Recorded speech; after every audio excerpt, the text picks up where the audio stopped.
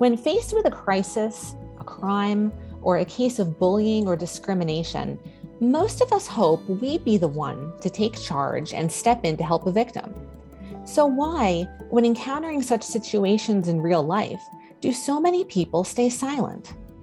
To get to the bottom of this phenomenon, Amherst College professor Catherine Sanderson combed through psychological studies and produced her latest book, Why We Act: Turning Bystanders into Moral Rebels.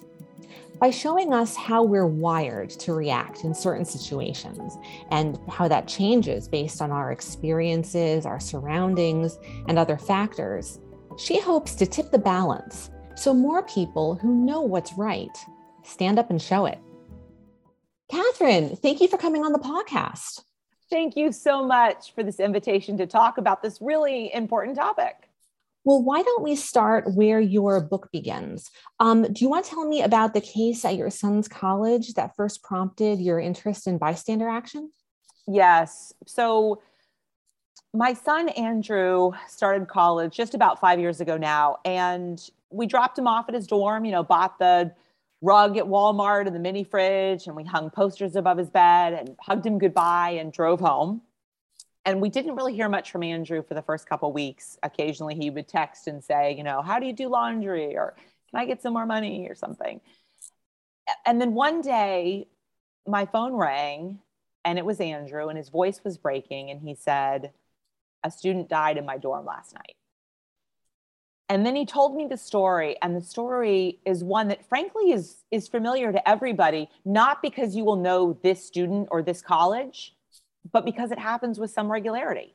The student had been drinking on a Saturday night. He fell and hit his head, and his friends and roommate watched over him for hours because they wanted him to be okay. They checked to make sure he was still breathing. They put him in bed. They strapped a backpack around his shoulders to prevent him from rolling onto his back and vomiting and then choking to death. So again, they cared about him. They wanted him to be okay. But what they didn't do for nearly 19 hours was call 911. And when they finally did make that call, it was too late.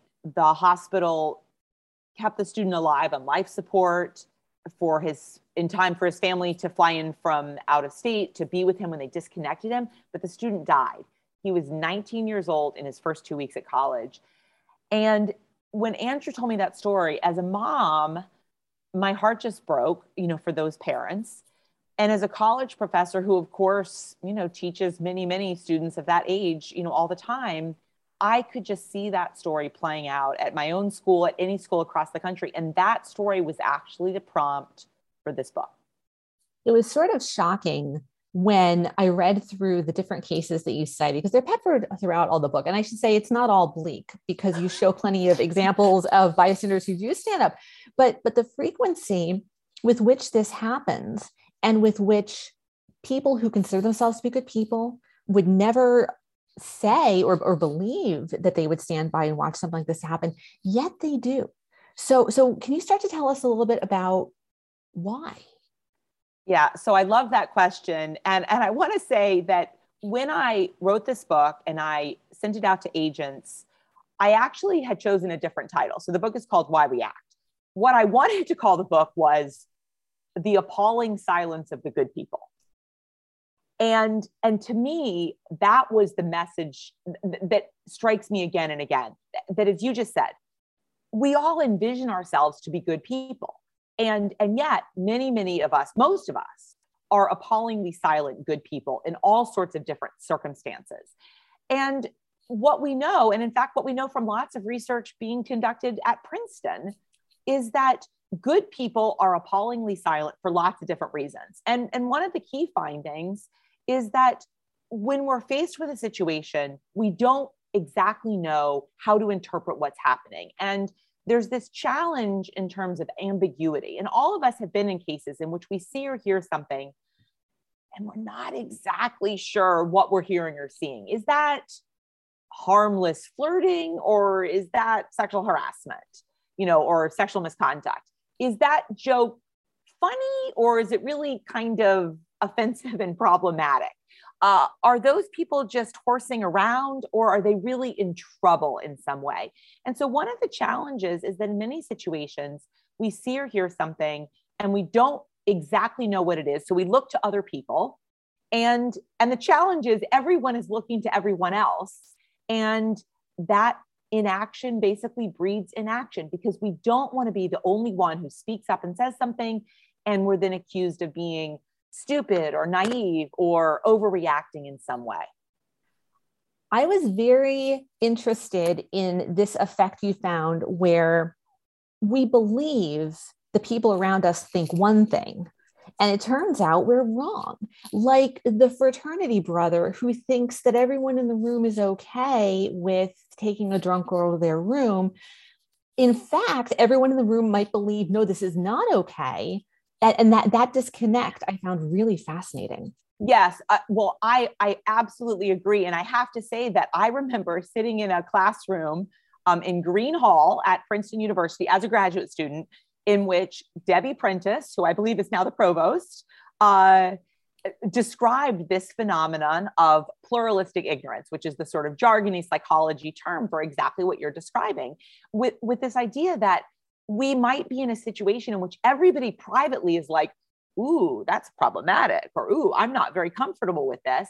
And yet they falsely believe that other people are perfectly okay with whatever's happening.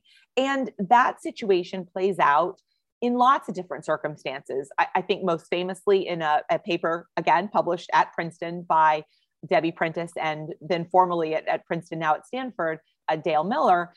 One of the classic illustrations was that at Princeton, many students individually say, there is really kind of too much drinking, that I wish there wasn't so much drinking.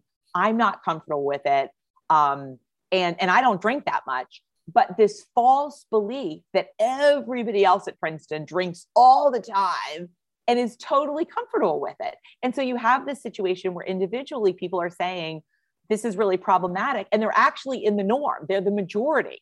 And yet they don't actually understand that their beliefs are normal, because people misinterpret what other people are thinking and feeling.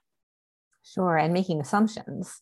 Yes. But in fact, they could be asking and instead just sort of, going with the flow. I think you found the same thing, am I right, with college women and their self-image? Yes. And in fact, I'm going to give credit to a former thesis student of mine, Princeton graduate, Candy Messinger. So Candy and John Darley, formerly, who has now passed, but dear colleague at Princeton for many, many years, and really important mentor to me. But so John Darley and Candy Messinger and I actually studied this phenomenon at Princeton, and we looked at, and this was Candy's idea, because what Candy said was, women talk about how little they've eaten and how much they've exercised, and they don't talk about the reverse. And so the idea is that women are going into the dining halls, and at the time, again, I'm far removed from the college dining hall experience now, but at the time it was described as tray gazing, that women would be consciously aware of what other women were putting on their trays. And gosh, I need to present in this, public format of a dining hall as drinking Diet Coke and eating non-fat yogurt and salad. And, that's what I'm showing on my tray. I go back to my dorm room and I'm hungry because all I've had is Diet Coke and lettuce. And yet they're eating privately because they're hungry, and they're not understanding that other women are doing the same thing. We've also found, and again, I'm now at Amherst, we found identical data at Amherst, which is that, women on average believe other women are exercising more than they themselves are, because they, again, are misperceiving what other women are weighing, what other women are doing in terms of exercise, because we talk about certain things and we don't talk about other things. And again, that same kind of misperception that we see in terms of alcohol use exactly plays out in terms of eating and exercise, and frankly, disordered eating behavior. It's so interesting. So you can be the one who is sitting there going, I'm not okay with this thing that I'm seeing, but I'm not going to step in because all the people around me would look at me like I'm crazy. That is exactly right. That is precisely what happens. That's really interesting. And there's also, you talk about schools and colleges and also the workplace. So you're really all stages of life here. We're seeing this, and the slippery slope situation I thought was very interesting too. This idea that a small act of misbehavior or letting something slide or not acting can become a big one, how little steps can lead up to big ones, and the importance of trying to stop it sooner in order to prevent those bigger acts down the road. Right. I think that's such an important point, because I think many times people sort of say, well, this is not that big a deal. I'm just going to kind of overlook that, whatever. I'm just going to, not say anything because it's a small thing. But the challenge is that when you don't sweat the small stuff escalates. It in fact increases. And I think we see this in all kinds of situations. I think we see it in colleges. I think we see it in terms of bullying in schools. And I think we certainly see it in the workplace, that people overlook problematic behavior when it seems little or small. But that then conveys the impression that, oh, this is no real big deal. And then that person gets the message, oh, this is no real big deal. And that almost gives them permission to, in fact, escalate that behavior. So I think one of the key findings that we know from research in psychology is that being able to actually step up and say something when things are small is easier than waiting until that small stuff is escalated. Okay, well, now that we're all really depressed, sorry, it's okay, about all the terrible people out there and how easy it is to not step up. There are people who do act. There are people who have done heroic things, who've stepped up, small situations, big situations. So who are those people, and what makes them clearly far superior to the rest of us? Yeah, so I'm going to say two things about that. One, I'm going to say the second thing first. So first of all, we do know that there are some people, I call them moral rebels, who are people that seem to not fall prey to lots of the rest of the stuff that leads us to stay silent. So who are these people? One, they tend to be really high in empathy. So they tend to be very able to put themselves in somebody else's shoes and imagine the world through that person's perspective. So that makes it easier to step up, because you can say, well, wait, what if that was my daughter or my friend or, my brother or whatever? Then I would want someone to do something. So they tend to be high in empathy. Two, they tend to not really worry about being embarrassed in the same way. So the sort of fear of looking stupid or overreacting, they just aren't as socially inhibited. And that's important to recognize. And then three, and as the mom of a really argumentative 17-year-old teenage daughter, I take a lot of solace in this, which is that they tend to be people who are good at arguing with their parents. And so some fascinating research out of the University of Virginia has shown that teenagers who grow up arguing with their parents actually seem to be better able to stand up to peer pressure. And what the researchers think is going on is basically you kind of get some practice. So you get to develop some skills arguing with mom and dad. And that then pays off when you are in a situation in which there's problematic behavior. You already have some ability or some training really, to practice putting those skills into good use. I thought the empathy situation was very interesting because now my son is in first grade and the school is teaching empathy. They have lessons where they are actively trying to teach it. Now, I'm not sure how effective it's going to be, but I thought that was a very interesting point, that some of these traits, you would think that they are natural and innate, but you showed how you can actually learn them, right? And teach them. Yes. And first of all, I'm so glad that your son's school is doing that. That's always like heartwarming when that's being right? taught. And so we know that in fact, understanding that empathy is a muscle, that empathy is something that you can train and practice. There's really interesting research out of Stanford looking at the ability to think about empathy as something that is changeable and not fixed is really important in fostering that. It's also important to know that empathy can be based on something really subtle. One of my favorite examples, which I describe in the book, is research that was actually done in the United Kingdom, in which they looked at somebody in need of help and the shirt they were wearing. And what they found was that you're more likely to help somebody who's in trouble, who's jogging and twist their ankle, so to speak, if they're wearing a shirt that in fact is showing they support the same sports team that you support. So it doesn't have to be empathy like, where it's my brother or like I'm genetically related or, we have this like really important connection. It can be, we both like the Chicago Cubs or whatever, and that can actually help create it. And I think that having this idea of putting ourselves in somebody else's shoes and practicing that muscle, developing that skill is something really important for us all to kind of keep in mind all the time. Like if you can look at anyone out there and say, I have something in common with this person because we're both human, mm-hmm. and see the similarities instead of seeing the differences.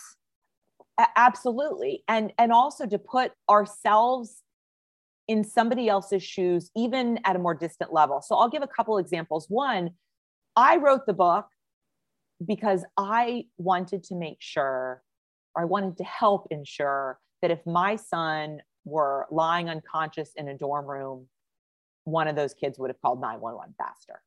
And so to me, it's also saying, how about if it were my kid in that situation, what would I want someone to do?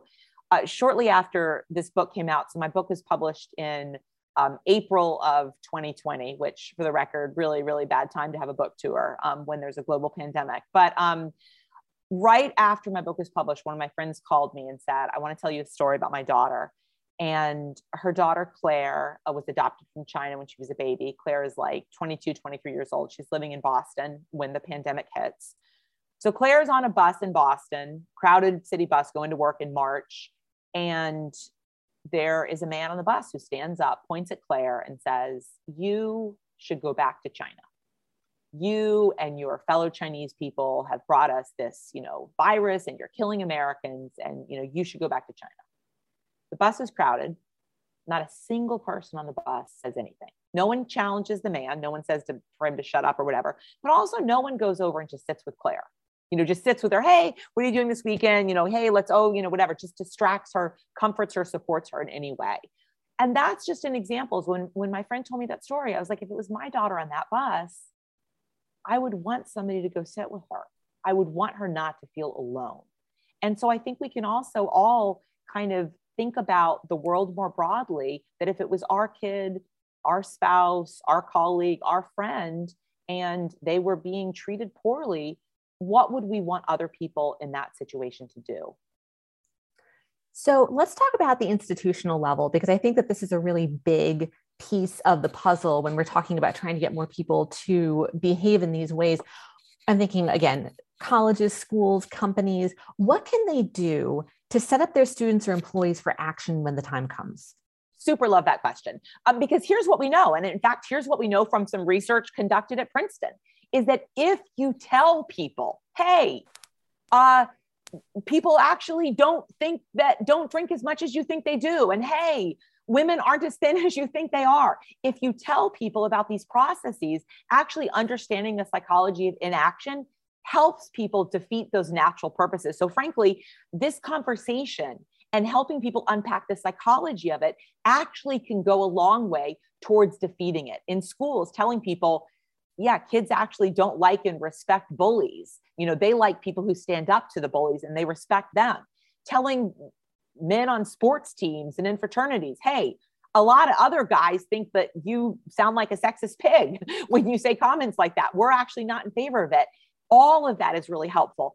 One of the organizations that I've gotten involved in, which I think is really making essential strides in ways that are really important for us as a society, is a board called ABLE, which is Active Bystandership in Law Enforcement. This is a program that's run out of the Georgetown University Law School.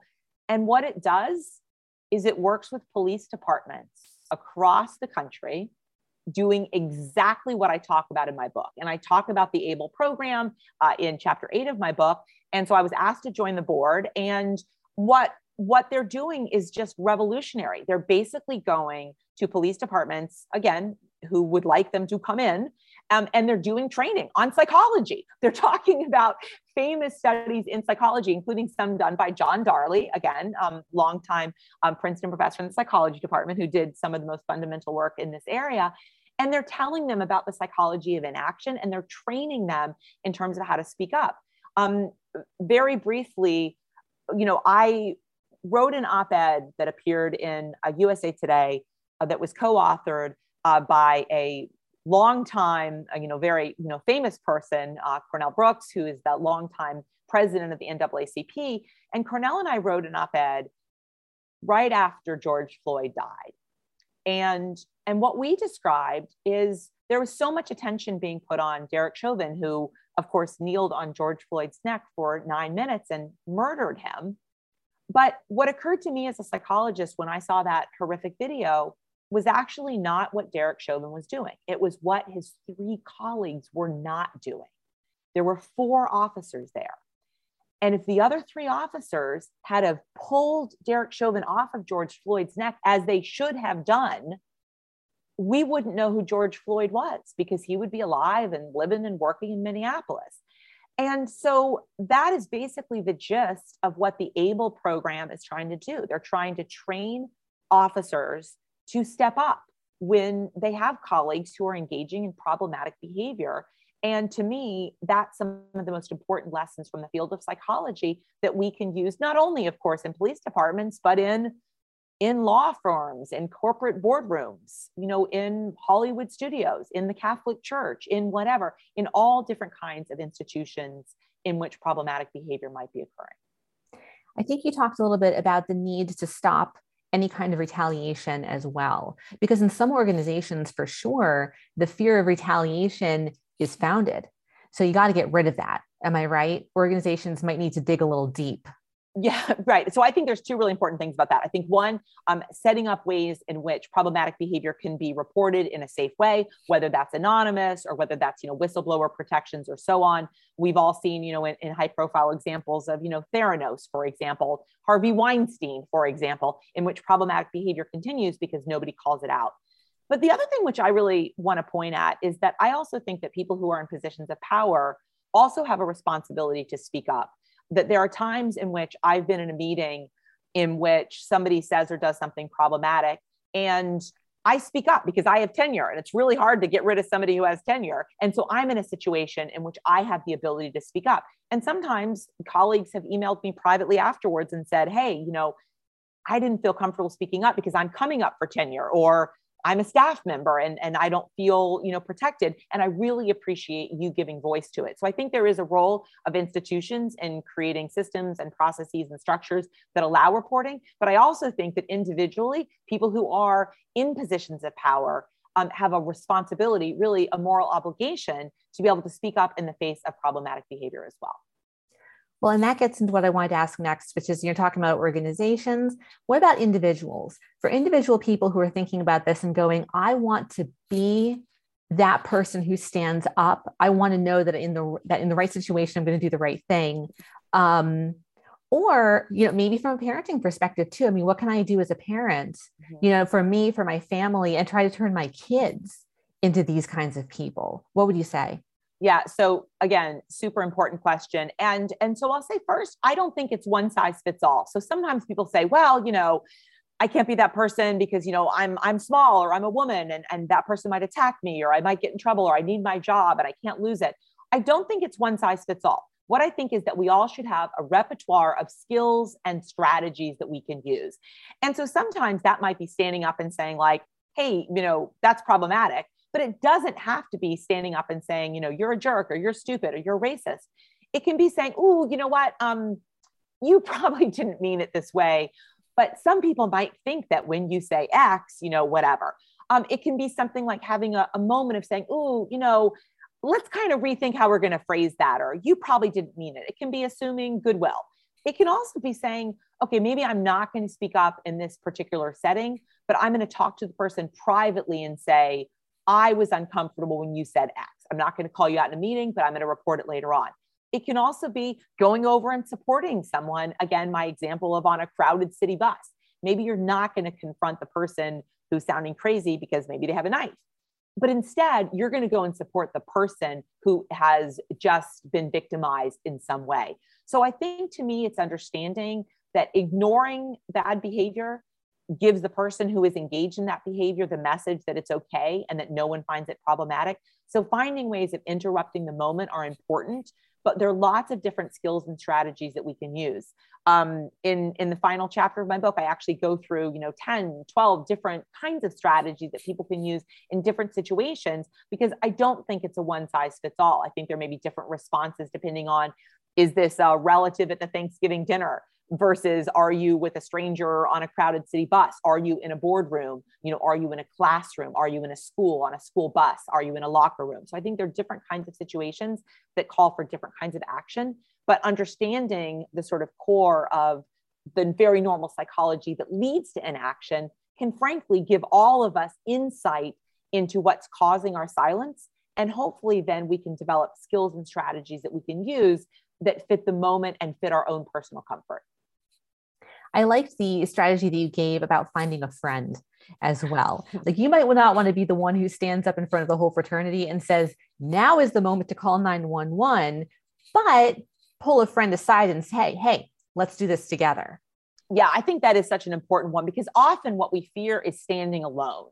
And so if you're in a situation where you have a colleague, a friend, a fraternity brother, a teammate, whatever, and you can talk to that person privately, hey, do you kind of find that problematic, or what do you think about that? Having two people together actually gives us lots of confidence. And in many cases, we may not feel comfortable acting alone, but we feel a lot better if we've got someone else by our side. Now, I wanted to ask you, because this occurred to me as I was reading the book, you are probably highly attuned to all of this after writing this book. And I'm curious, have you felt a change in yourself at all? Or have you found yourself thinking differently in situations since you did all this work? Yeah. So I will say it's impossible to have done this book and not be thinking about it all the time. I remember a case pre-pandemic. So I was flying and I was in the Atlanta airport, which again, many of your listeners probably know, there's that like long sort of monorail thing, like, in the bottom where you're going, from terminal to terminal. So I'm on my phone, I'm walking, changing flights. And I walk past a couple and the man is vomiting into a trash can. And there's a woman standing beside him and a whole lot of luggage. So I'm on my phone and I'm busy. So I'm just walking. I pass them and then I pause and I'm like, ooh, that's kind of a situation in which somebody could say something. And I'm, writing this book. So I literally stopped. I got off the phone and I walked back and I said, excuse me, ma'am, do you need some help? And she said, oh, my husband is just, he's very sick. And I said, yes, I can see that. I said, I'm asking you if I could do something to help you. And she said, well, actually, could you go get a wheelchair?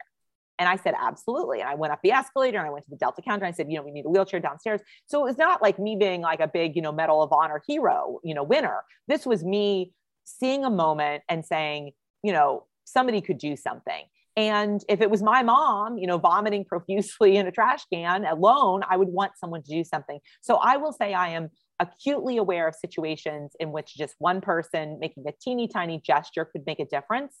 And I will also say that I think I am much more likely now in meetings to say, hey, maybe I'm the only one, but I really think that we're talking around this issue. And I feel very comfortable assuming that other people feel like I do, and they're just not saying it. And I will say every time I've sort of, said something in a meeting that seems to be a little bit, going against the flow of the conversation, I have had people sometimes in the moment, but very often email me or come up to me on campus afterwards. And they'll be like, I'm so glad you said that. That's exactly what I was thinking, but I didn't feel comfortable saying it. So yeah, I will say that writing this book has given me, I think, more confidence that what I'm thinking or feeling, other people are also thinking or feeling, even if they're not saying it, and that single people making just a tiny little empathetic act can make a big difference. That goes through a lot of my questions. Was there anything else you wanted to add or anything else you'd like to talk about?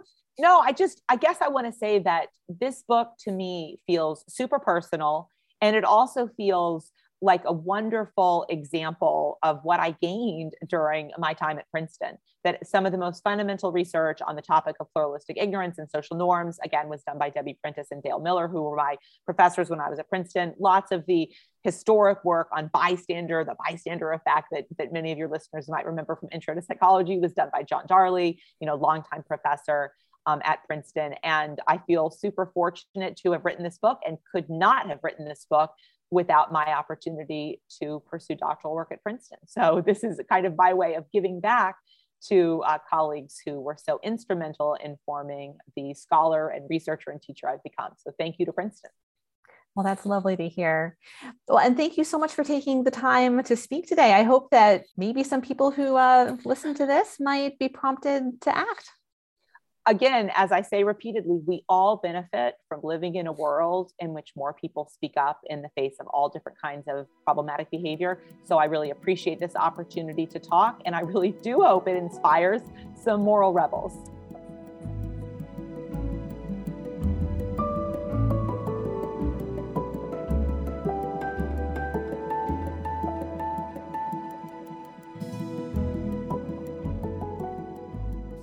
Pawcast is a monthly interview podcast produced by the Princeton Alumni Weekly. If you enjoyed this episode, please subscribe. You can find us on Apple Podcasts, Google Podcasts, Spotify, and SoundCloud.